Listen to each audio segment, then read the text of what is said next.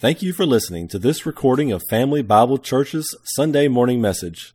We pray that God will use this word to bless and encourage you. This morning I'll be reading from Acts 18:18 down into chapter 19, verse 7. So Paul still remained a good while. Then he took leave of the brethren and sailed for Syria, and Priscilla and Aquila were with him. He had his hair cut off at Cenchrea, for he had taken a vow. And he came to Ephesus and left them there, but he himself entered the synagogue and reasoned with the Jews. When they asked him to stay a longer time with them, he did not consent, but took leave of them, saying, I must by all means keep this coming feast in Jerusalem, but I will return again to you, God willing. And he sailed from Ephesus. And when he had landed at Caesarea and gone up and greeted the church, he went down to Antioch. After he had spent some time there, he departed and went over the region of Galatia and Phrygia in order, strengthening all the disciples. Now a certain Jew named Apollos, born at Alexandria, an eloquent man and mighty in the Scriptures, came to Ephesus. This man had been instructed in the way of the Lord, and being fervent in spirit, he spoke and taught accurately the things of the Lord, though he knew only the baptism of John. So he began to speak boldly in the synagogue. When Aquila and Priscilla heard him, they took him aside and explained to him the way of God more accurately. And when he desired to cross to Achaia, the brethren wrote, exhorting the disciples to receive him. And when he arrived, he greatly helped those who had believed through grace, for he vigorously refuted the Jews publicly, showing from the Scriptures that Jesus is the Christ. And it happened while Apollos was at Corinth that Paul, having passed through the upper regions, came to Ephesus. And finding some disciples, he said to them, Did you receive the Holy Spirit when you believed? So they said to him, We have not so much as heard whether there is a Holy Spirit. And he said to them, Into what then were you baptized? So they said, Into John's baptism. Then Paul said, John indeed baptized with a baptism of repentance, saying to the people that they should believe on him who would come after him, that is, on Christ Jesus. When they heard this, they were baptized in the name of the Lord Jesus. And when Paul had laid hands on them, the Holy Spirit came upon them, and they spoke with tongues and prophesied. Now the men were about 12 in all. And may the Lord add his blessing to the reading from his word this morning. You may be seated. As we begin today, just a reminder quickly that chapter breaks are man-made from that perspective. And so there are times in our studies we begin in one chapter and we slide into the next chapter. Like today, it's kind of like we're have a section here and a section here, but it's all one transitional section that's happening here. And what I want to point out, because I think there's a common theme in this section, is why we're doing this together. Paul, in 2 Timothy 2, verses 1 and 2, is talking to Timothy. Timothy, interestingly, it will be the pastor or the apostolic representative in Ephesus at that time. And so we're going to be seeing a little bit about Ephesus today, but even more next week we'll be seeing what happens in Ephesus. But Paul writes to Timothy, and he gives him the definition of functional discipleship. And he says, You therefore, my son, be strong in the grace that is in Christ Jesus. He said, In the things which you have heard from me among many witnesses, commit these to faithful men who will be able to teach others also.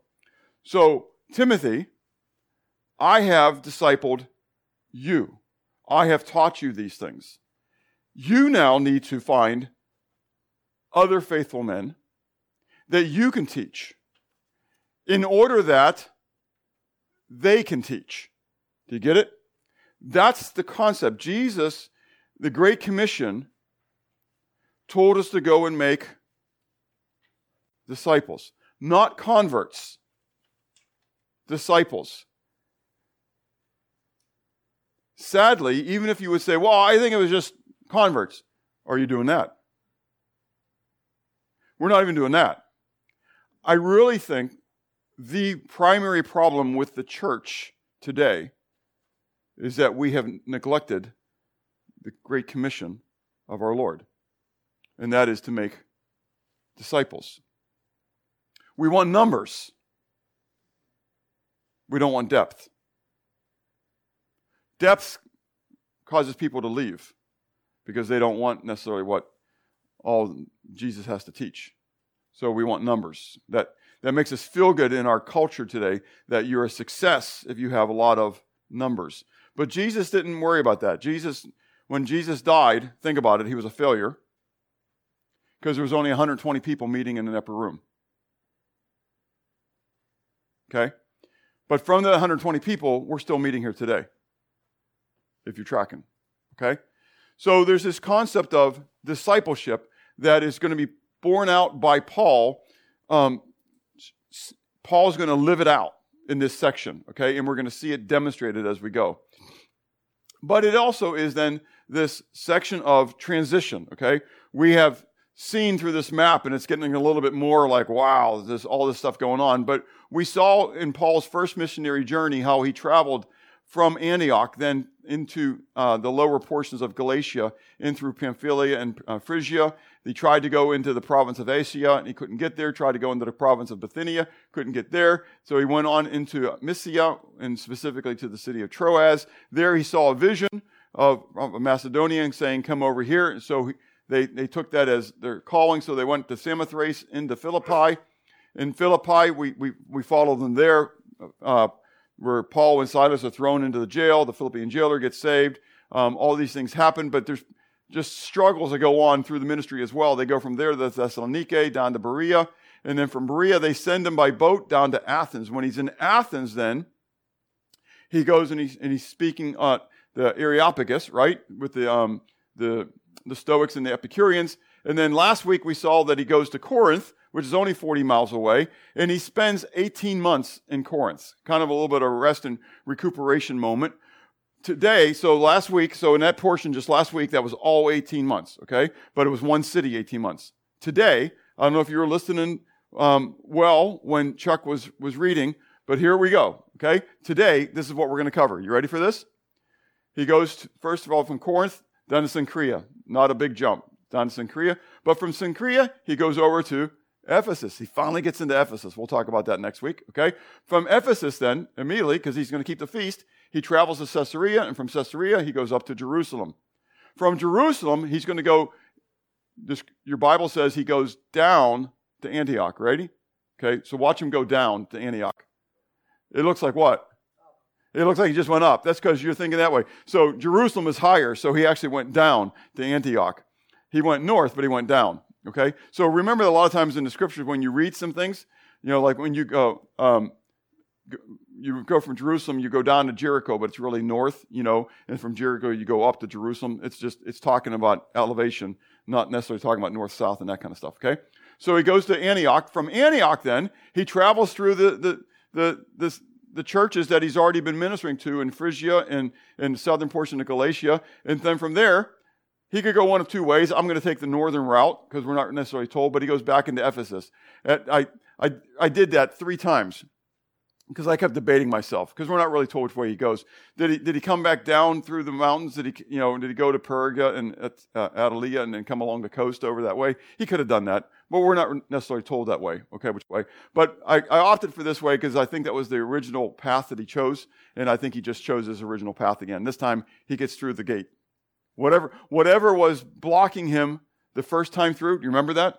Because he was prevented by the Holy Spirit to get in there. This time he's not prevented, so he gets in there this way. So it's kind of fun. So this all happens. We're not told. I don't know how long this, but that's got to be a pretty good long moment, right? Okay. So that's where we're at. So we're not told the time. That's not important. Okay. In it all being slammed together by Luke. So what's really important in what's going on here? I really think it's a matter of this concept of discipleship, this transition of ministry that begins to happen now. God used Paul to bring the gospel to the Gentiles. But it wasn't just to the Gentiles. He began where? The synagogue. So he's bringing it to the Jews, but then it's opening up into the Gentiles. And the whole goal is not that it's for me. So I joked yesterday. So like David, you were at the graduation. So Tony, you were there as well, right? So the face of the graduation yesterday, the face of the Homeschool Association is who right now? Jeff Gleason. Okay, which is really kind of fun. And so most people don't know this, but that was me for 20-something years. Okay, but it's fun for me now that no one even knows that. I mean, it's about 4 years ago I was doing it, but no one knows it now. I mean, I was at a board meeting, and this one lady was exuding, this is a month ago, right, Brian? About how good of a job Jeff does and all this kind of stuff. And Brian turns around and says, Bob's the one who actually he learned that from. But I rejoice in the Lord for that because that's the goal. That's the goal of discipleship. Does that make sense? You pass it on. And you want somebody else to be that person. Okay? It's okay. It's a good thing. Okay? I'm still waiting for that person on the board. So, but just words out there, just kind of putting it out. So anyways, but that's what's going to happen here in this transitional moment, okay? And so we're going to see, first of all, the ministry of Paul, then the ministry of Aquila and Priscilla, and then we're going to see the ministry of this guy named Apollos, who we're going to be introduced to today. All this is going on, all this one moment. So I got a lot of information. We're going to slide through it. Maybe only 2 points we'll really talk about more in depth, but just kind of slide through this passage as we go and just see as a whole how God is using then these individuals to pass on the faith, okay? So first of all, Paul's ministry, the first thing we see is to Aquila and Priscilla. This is kind of fun for me. Again, remember, when he goes into Corinth, these are the ones that he happenstanced to join up with. Why? They share the same trade. He's looking for a job. It's just coincidental. He's looking for a job. This is the one, right? And so yesterday in the men's breakfast, as David alluded to earlier, we were talking about Psalm 139. In the one verse where it says about, it seems that God is saying that that David's saying that God is acquainted with all of his ways. But really what it says in the Hebrew is that God is the one who had strewn or scattered his path in his lying down. That God was the one who, in his life, was the one who was determining his walkway, his trail, and where he was going to be hanging out for the night. Okay? So his going forth and his lying down, that God was the one who was scattering it. He was the one who was strewing his path. Well, that happens in life so many times. We see things just as well as just coincidental. But it wasn't coincidental. You don't know how God was working through you or somebody else to cause this event to happen the way it was. And so I think God wanted Paul to develop Aquila and Priscilla. God brought Paul to Corinth by himself without any money so that he had to get a job. Do you get it? And in getting a job, he has to hang out with Aquila and Priscilla. And poor Aquila and Priscilla, they got to hang out with Paul. Could you imagine? 18 months of hanging out with Paul. And it rubbed off. Now, apparently, they must have already loved the Lord. We saw that, right? And so they're open to his teaching. And so for those 18 months while he's working with them, he's discipling them. He's teaching them. He's instructing them. And they followed him. But when he leaves, they follow him. And they go with him to Cenchrea and then to Ephesus. We'll talk about Cenchrea in a moment. But then they go to Ephesus. What happens at Ephesus? He leaves them. He tells them to stay. Why? We're not told. But I'm going to read between the lines. Don't you like reading between the lines? Say it again. They carry on the ministry there, okay? We'll see that in a moment when we come back to Aquila and Priscilla, okay? But to carry on the ministry, that's what they did. They were his apostolic representatives at that moment. Isn't that kind of cool? He discipled them for 18 months and then left them to do the gospel ministry in another city. Would we feel comfortable training somebody for 18 months? Now, I think that he had training how often with them? Every day. Makes sense? A lot of time, okay? And so they were grown, okay, in that. Secondly, to those in the synagogue, because he comes to Ephesus, right? And when he comes into Ephesus, we're told again, the legomai, okay, the same word that we've been told, that he opened up the word to him, okay? It doesn't really necessarily mean teach, but it means speak through, okay? And so, but he was doing that. He's taught through these things, okay, to them. And they wanted him to stay. This is an amazing thing for me. This is not the same reputation, acceptance that he's had in other synagogues. Other synagogues, they want to what?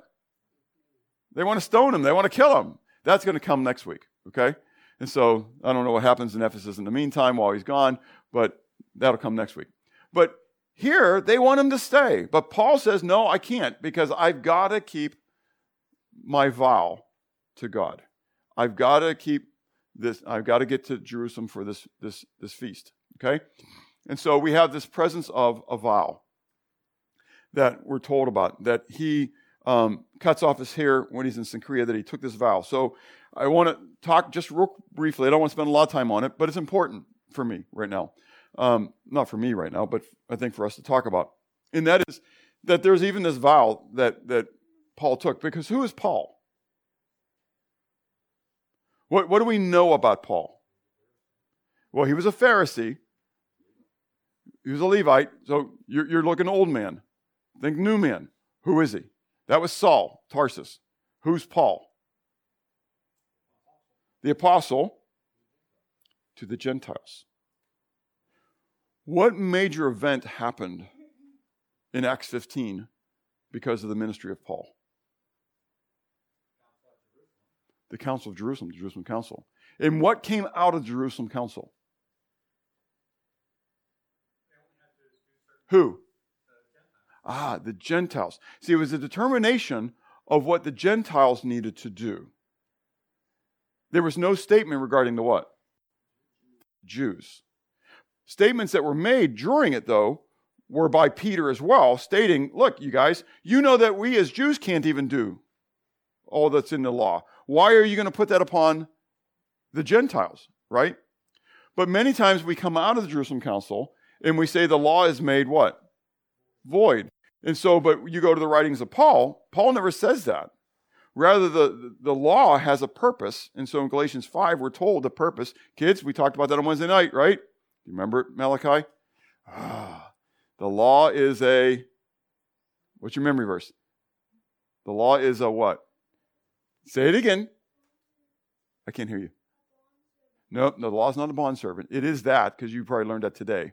Okay? It is the picture of Hagar. Okay? It's a tutor. Do you remember it's a tutor? And what was the purpose of the law? To bring us, I heard it, to Christ. It's to bring us to Christ. That's the purpose of the law. The law had a purpose. The law wasn't evil. The law was good. Okay? And so, in fact, does anybody know what the new covenant is? What's the new covenant? You're part of it, yes? Jesus initiated it, yes? So what's the new covenant? You're no longer under the law. Yahweh says, I will write my law in your heart and upon your mind. So the law hasn't gone. It's now you don't have to. Now it's you want to. Do you understand? So first of all, we have this presence of vow. It's probably a Nazaritic vow.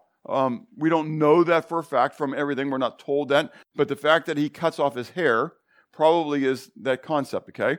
And so he's in Corinth. He takes this vow. And when he leaves Corinth, when he gets to Cenchrea, is when he cuts off his hair. So probably there's a tie back to what's going on in Corinth, okay?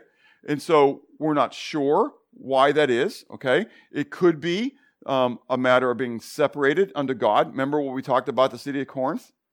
If you had to describe Corinth briefly, how would you describe it? Sin city. Good. Yeah. It was a very idolatrous city, okay? And an adulterous city as well at that, okay? And so it could be that he was doing this for a consecrated act, setting himself before before God as a remembrance that he'd taken a Nazaritic vow. A Nazaritic vow would be that he couldn't cut his hair, he wouldn't drink anything from the fruit of the vine, and he wouldn't touch a dead body. Okay? That was all part of the Nazaritic vow. And then at the end of it, you would cut off your hair and you would offer it as an offering to God at the temple. Hence, he's going to Jerusalem, right? So that could be, okay, it could be that. It could be seeking God's favor because he was in great fear. You remember what we read? That Jesus came to him and Jesus said what to him?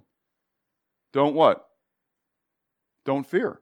I've got many people in the city. So that all could have been stated as a result of Paul doing what? Taking the vow. Okay? So there's a lot of things we don't know that's in it, but what we do know is that Paul, the preacher of grace,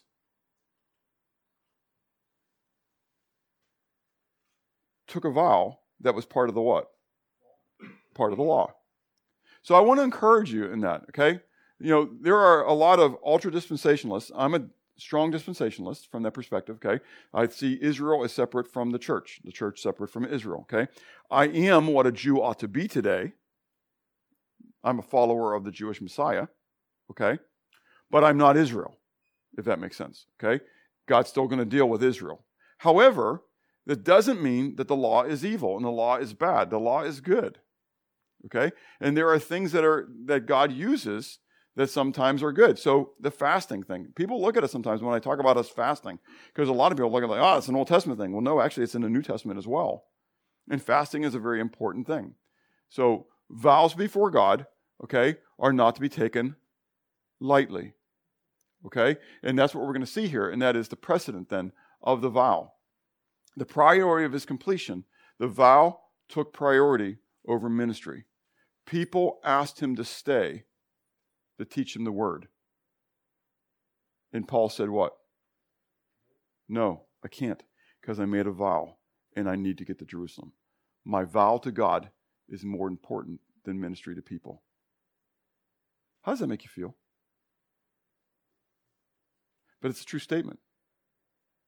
I've lived that. I get that. It doesn't always go pleasantly. When you give your word to God, do what you have vowed and trust God with the results and consequences. Okay? And it doesn't matter whether you're foolhardy in opening up your mouth and giving the vow. Been there, done that. That's why my kids get frustrated sometimes, because I don't want to say I'm going to do that. Maybe, Dad, can we do? Maybe. I don't know how the day's going to play out. I don't know how the week's going to play out. When we get closer to that point, maybe so. I hope so. But I'm not going to tell you we're going to do it, because if I tell you we're going to do it, I gave you my word. I've learned that in life. Maybe I'm too far the other way on that, okay? But I don't want to promise something if I don't feel like I can do it. In the days of the home improvement business, I lost money on jobs because I gave my word. And I wasn't going to charge you, the customer, because I blew it. That's on me. I gave my word. I said, this is what I'll do it for. If I'd have known better, I'd have worked it out a little different way, but I didn't. So why should you pay the consequence of my giving my word and not being able to stick to my word? Does it make sense? You stick to your word. You doing your word is important, okay? The particulars of its completion, the hair, and then you see I got a sacrifice, question marks. I don't know if you go there, but if you read Numbers chapter 6, and you can go there and look at the things for the Levitical sacrifice, there's Levitical sacrifice, the Nazaritic vow. There is at the end of it, not only cutting off the hair and offering it, but there's also offering of sacrifices. And he's going to the temple. And the temple's still in existence, and they still have what? Sacrifices at that point. And so I'm not told. Isn't there places in Scripture you just love there to be another verse or two to give me more information? And we're not told. We're not even told how long he was in Jerusalem. All we're told is that he went up, met the brethren, and left again. That's all we're told about. But we know that he also went up to do what? To satisfy his vow. So I just want to challenge you in this one, okay? That if you're there and this is causing you to struggle a little bit, that's a good thing, okay? Pray about it. Think about it, okay? Don't try to put everybody in your box all the time on things, okay? But here's Paul, and he's doing the Jewish thing, but he's still a what?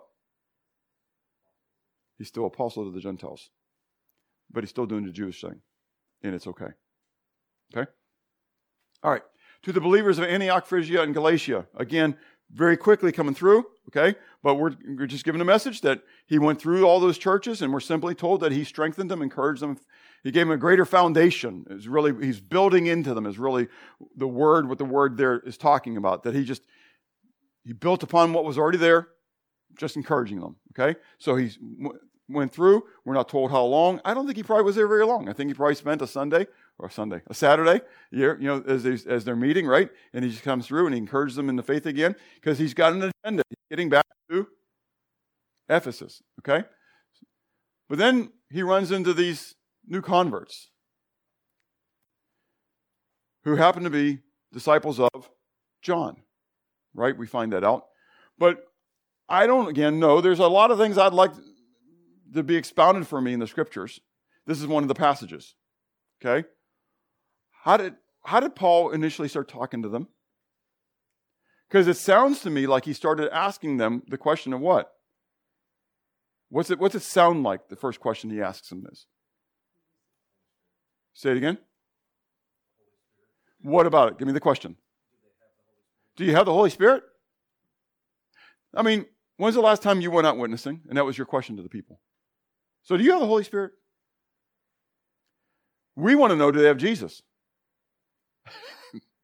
You know what I'm saying? But apparently he didn't ask that first. He asked about the Holy Spirit because they come back in their ignorance and they say, what? We don't even know there is a Holy Spirit. Now, I'm reading between the lines again, okay? If they're Jewish, they would know there was a Holy Spirit. That's Old Testament. It's the Ruach of Elohim. The Spirit of God was all throughout the Old Testament. They would understand the concept of the Holy Spirit, right? These guys don't even understand the concept of the Holy Spirit. We don't even know that there is such a thing. What is this thing called the Holy Spirit? Okay? So I don't know whether they're Gentiles or whether they're just ignorant Jews, okay? But they have this ignorance. They have no knowledge, okay? So the word ignorance isn't really a rude term. It just really means that they don't have any knowledge. It's like we use the word agnostic, okay? So what does Paul do? He teaches them. He takes this opportunity to begin teaching. Don't you wonder where they met? Are they just in the marketplace? Or are they in the street? Did they go into a tavern and say, hey, let's sit down and have a Coke and let's talk about this? You know, how do they do this thing? You know, he just meets these guys and he starts teaching them. Have they heard about him? And then when they found out about him, they're accepting his teaching. There's a lot of questions I have going through this thing. I mean, he just meets these 12 random guys and he starts teaching them. And as he's teaching them, what happens? Well, they don't necessarily receive the Holy Spirit at that moment. We'll come to there because it's going to happen, right? Say something, Steve? Well, not yet. That's after they receive the Holy Spirit. So in between, they have to be baptized. And I'm going one step even between that. They believe him. I mean, this is a huge deal. Think about it. It's some random guy you met. Yeah, and he's going to ask you, have you received the Holy Spirit? I don't even know if there is a Holy Spirit. And so this guy, random guy that you've just met now, if you didn't know who Paul was, starts telling you about all these things. And you what? And you believe it. I mean, Paul tells us there's a whole lot of false spirits are out there too, right? And false workers of the devil that are out there trying to deceive people. How do they know it's not one of them there? These are just a lot of things. I mean, I sit there and go, this is kind of cool. I mean, I would love to be there. I'd love to be in their brain at this moment. What are they hearing? What are they seeing? How is the Holy Spirit ministering at this moment? Because it's God who draws. Does that make sense? So they already are in tuned, if you would, to God because they've been baptized into the baptism of John. So apparently they heard about John's baptism and they joined into that, right? Now, what was one of the things that John very distinctly taught in his teachings? Say again? Repent. Why? Because the kingdom of God is at hand. And yes, keep going, Kathy. No, you're good with it. Because I'm not worthy to what? Untie the sandal, the one who's what? Coming after me. He who's coming after me was preferred before me because he was before me. Do you understand? So he was preparing the way for Messiah. Jesus, agreed, but Messiah, right? So these guys probably know that. And so Paul now is what? Filling. Yeah, he's telling them about Messiah. He's filling in the details.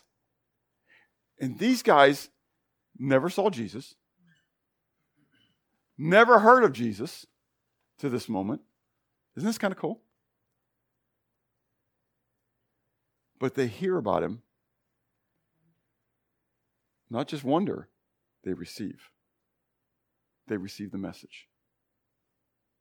This is a powerful moment. Again, this is the working of God. They receive the message, and proof that they receive the message then is they're immersed into the name of Jesus. And as they're immersed into the name of Jesus, that's when they're immersed also in with the Holy Spirit, right? And so when they were immersed in the Holy Spirit, they began to speak in tongues. Well, tongues and prophesy. Go ahead. These men were already prepared. Yes.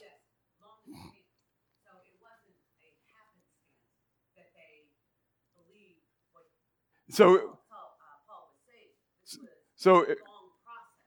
it wasn't a happenstance. I'm saying this for the tape. So it wasn't a happenstance. It was a long process. Yes, but it still was, if you would, at this moment, for each of them, a happenstance. We can go back and we can look over the history. So you can go back, and I challenge you.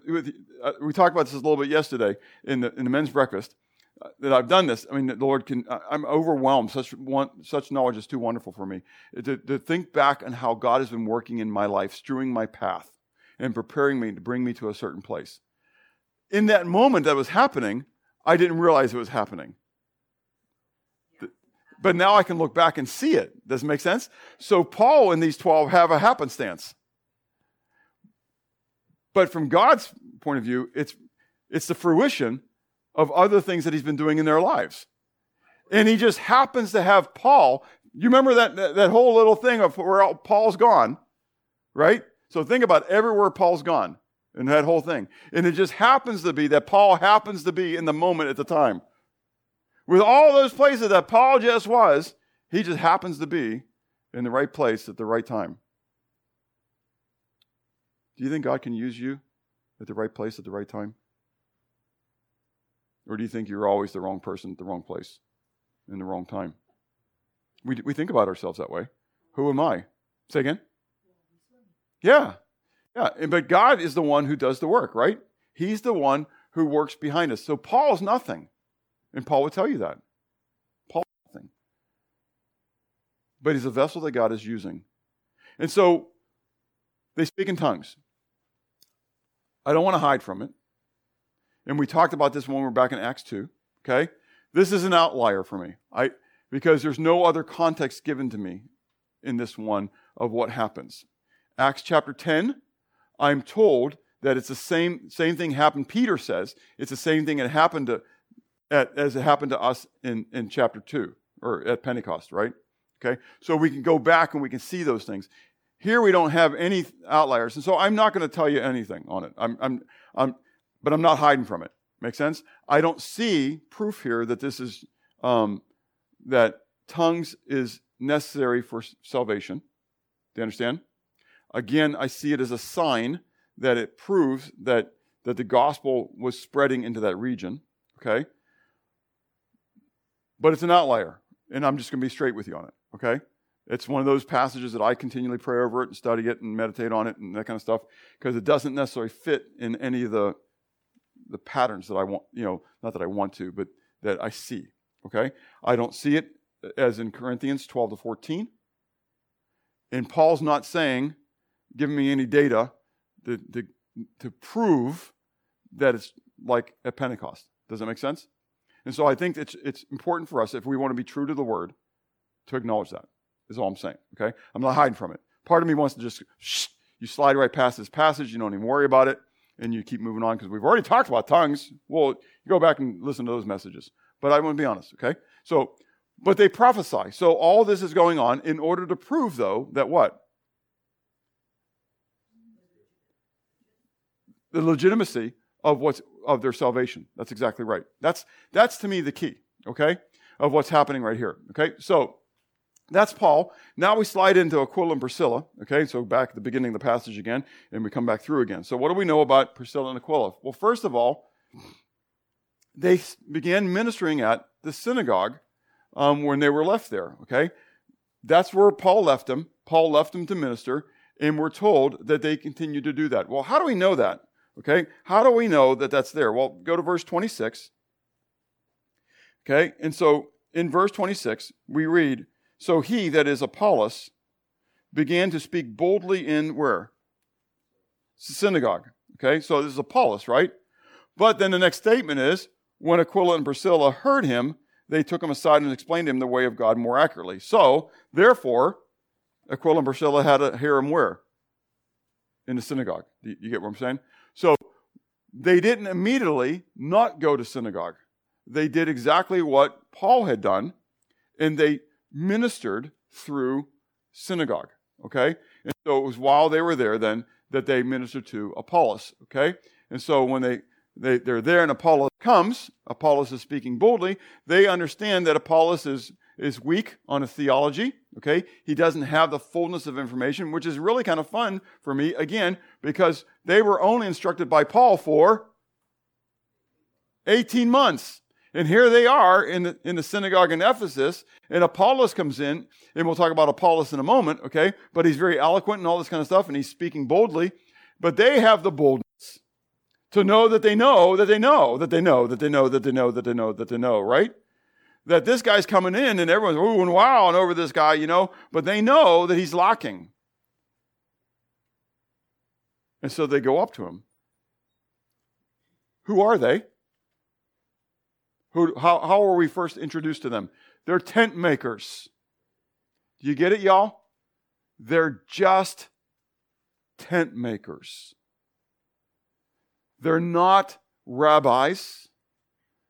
They're not the synagogue rulers. They didn't go to seminary. They never went to Bible college. Well, they had Paul. They had a professor with them for 18 months, right? But it wasn't called that. It was just called discipleship. That's what they had.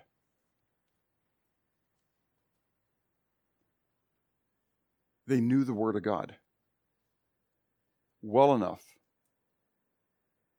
that they understood the guy was lacking in his theology, in his doctrine. But as we'll see in him in a moment, they also saw something in him that knew that they could what? Teach him. This is so beautiful. As we start off with this verse. The ones whom Paul has soaked his life into are now turning around and doing what? Soaking their life into somebody else. And that which they had received from Paul, among many witnesses, quote unquote, if you would, they are now turning around and giving it to a faithful man who will be able to what? Teach it and do the same. That's exactly right. And then we're told the body of believers. Now I go to 1 Corinthians 16 here because Paul is writing at this moment to the church of Corinth in 1 Corinthians 16. But he's writing to the church of Corinth from Ephesus. Okay? From Asia. And so you see the churches of Asia. And remember, Asia is not the continent. It's the province of Asia. Okay? Which is where Ephesus was. The churches of Asia greet you. Aquila and Priscilla greet you heartily in the Lord with a church that is in their house. And so as the church grew and as they were kicked out of the synagogue, Aquila and Priscilla opened up their house and said, you all must meet here. And probably became very instrumental as teachers in that church. Again, I want to challenge you all please just not see yourself as just a tent maker. I'm just a tent maker. We elevate tent makers now. Tent maker ministry, all this kind of stuff. No, you get it? They weren't special people. They were just seamstresses. They were just making clothes, making tents. So I don't care what you do in life. Ministry is a lifestyle choice. Ministry is a lifestyle choice. We can say Paul, he was a Pharisee, he was this, he was that. But Paul chose ministry as a lifestyle. He did it wherever he went. But now we're seeing that played out in his disciples. Kathy?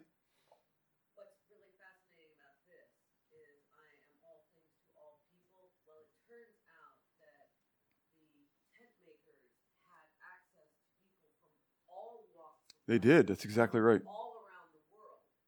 So this was a stationary ministry that That's right. actually That's right. traveled around the world because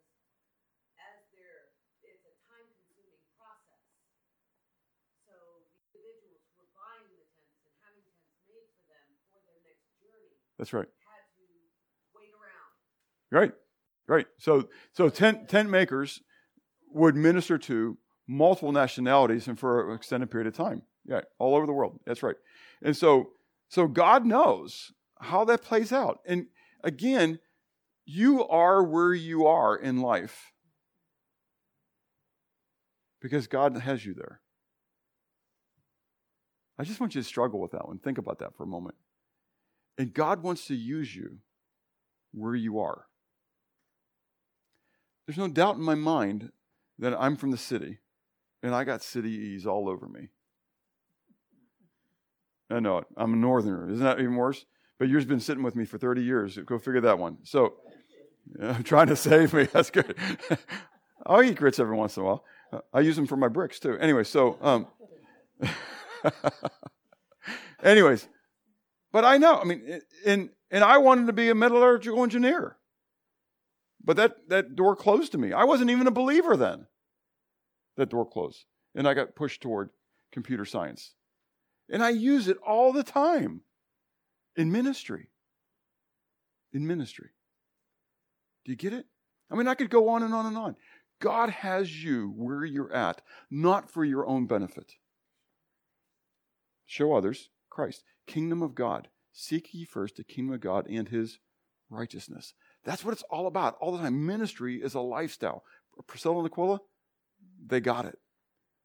And they start living it out. Well, they affected then the life of Apollos. Who's Apollos? We're told that he's a Jew from Alexandria. Okay? Now, if you have the sermon note sheet from the one that was sent out, you don't have this point. Okay? So if you grabbed the one when you came in, you got this. But if you printed it out from the email, you haven't got this point. So, because I said, I got to include it. Because it's a big deal. A Jew from Alexandria was very special. Okay, so this comes from against Appian by Josephus, where he is talking about the Jewish race again and how important the Jewish people were, and he's talking about down in Egypt, the city of Alexandria, which was named after Alexander, okay, the Great, and so the finest residential quarter, okay, was given to the Jews. It was, and he says, if the Jews owed their occupation and subsequent undisturbed tenure of this quarter to force of arms, in other words, they fought for it, well, that would just prove their valor. That's not what I'm trying to prove. He said, but if they did it, if you want to say, well, that's because they just fought for it, well, that means that they fought your Grecian people and beat you. And so that by itself would be like, He said, but that's not where I'm going. He said, but rather, it was presented to them as their residence by Alexander himself, and they obtained privileges on par with those of the Macedonians, who were the Greeks. Okay?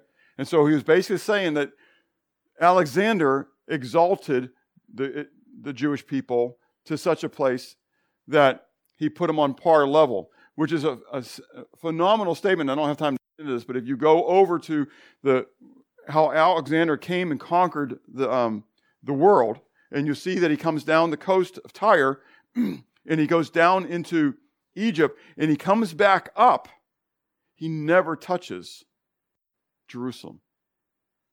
Never touches Jerusalem. It's really kind of a fun thing, which substantiates this back and forth. Does it make sense?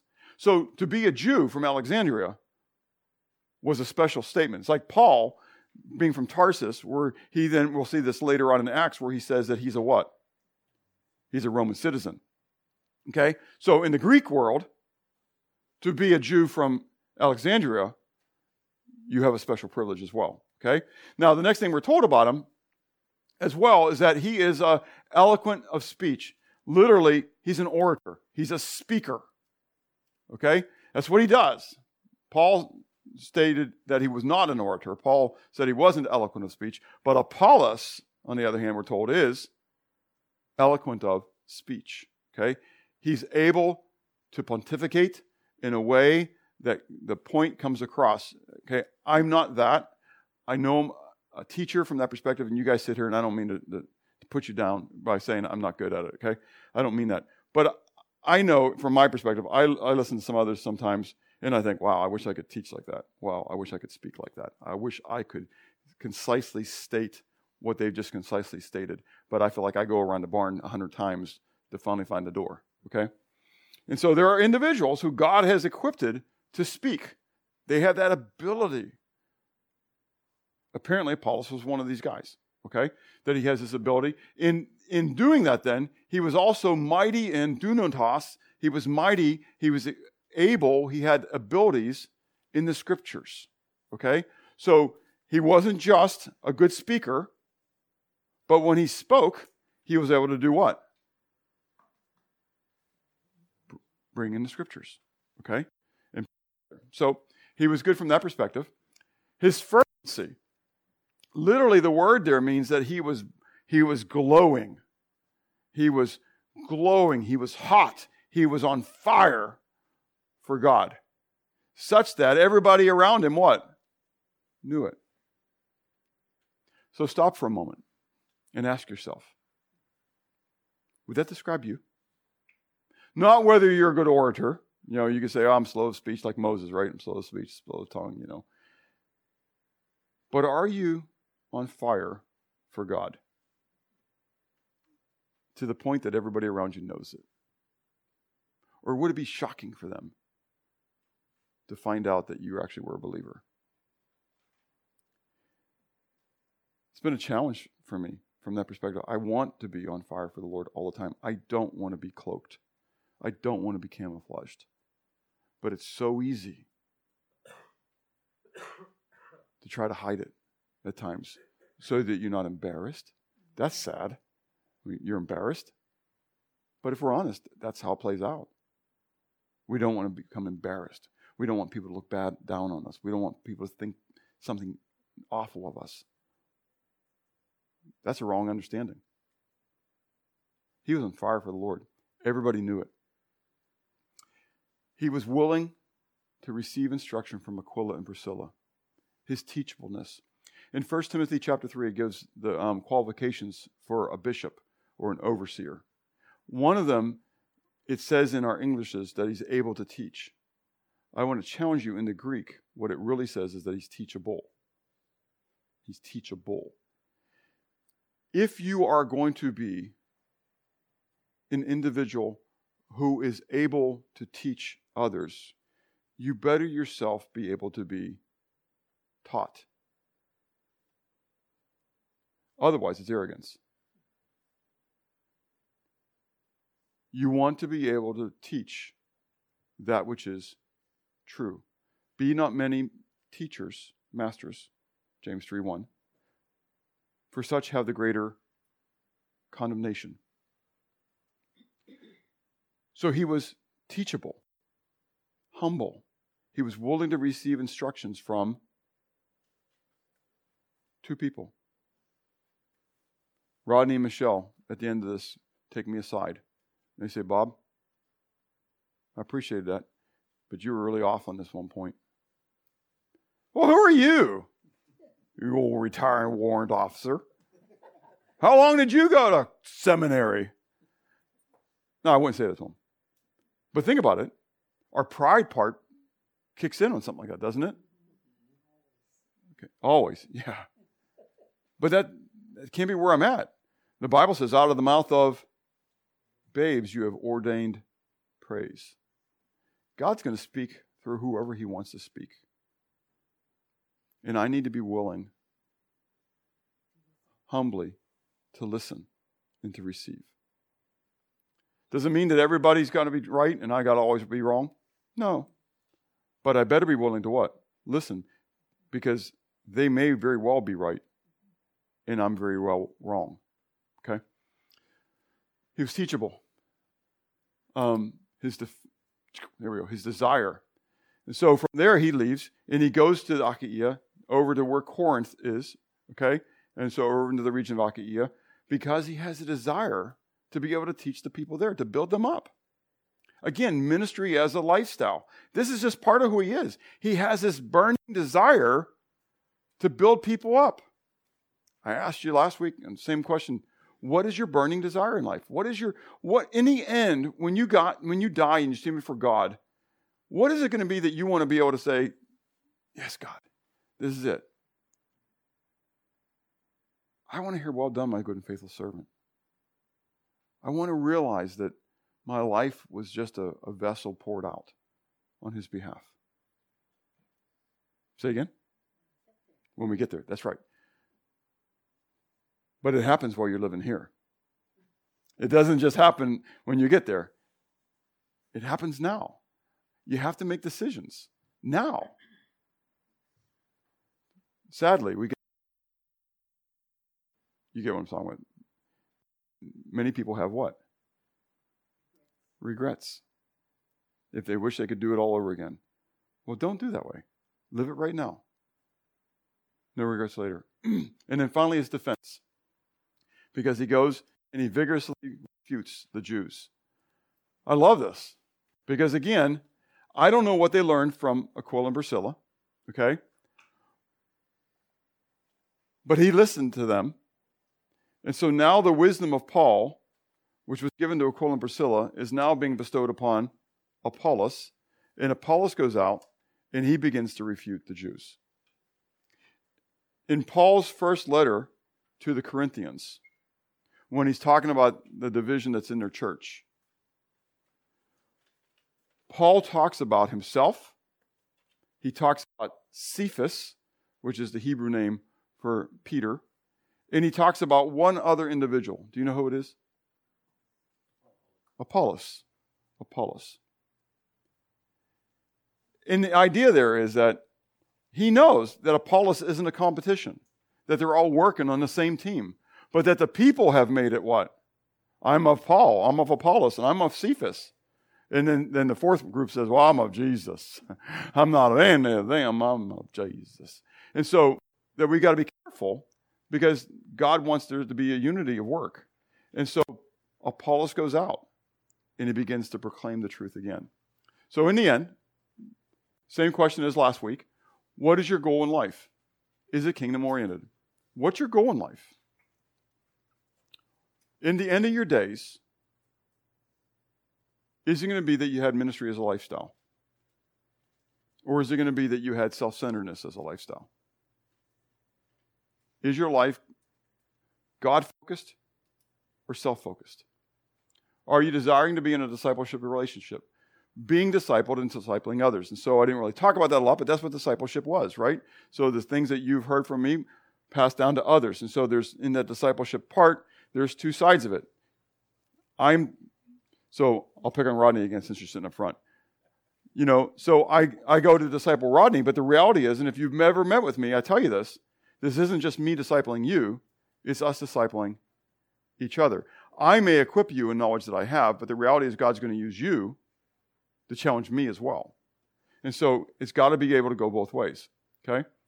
Are you using the abilities and gifts that God has given you to minister to and for Him?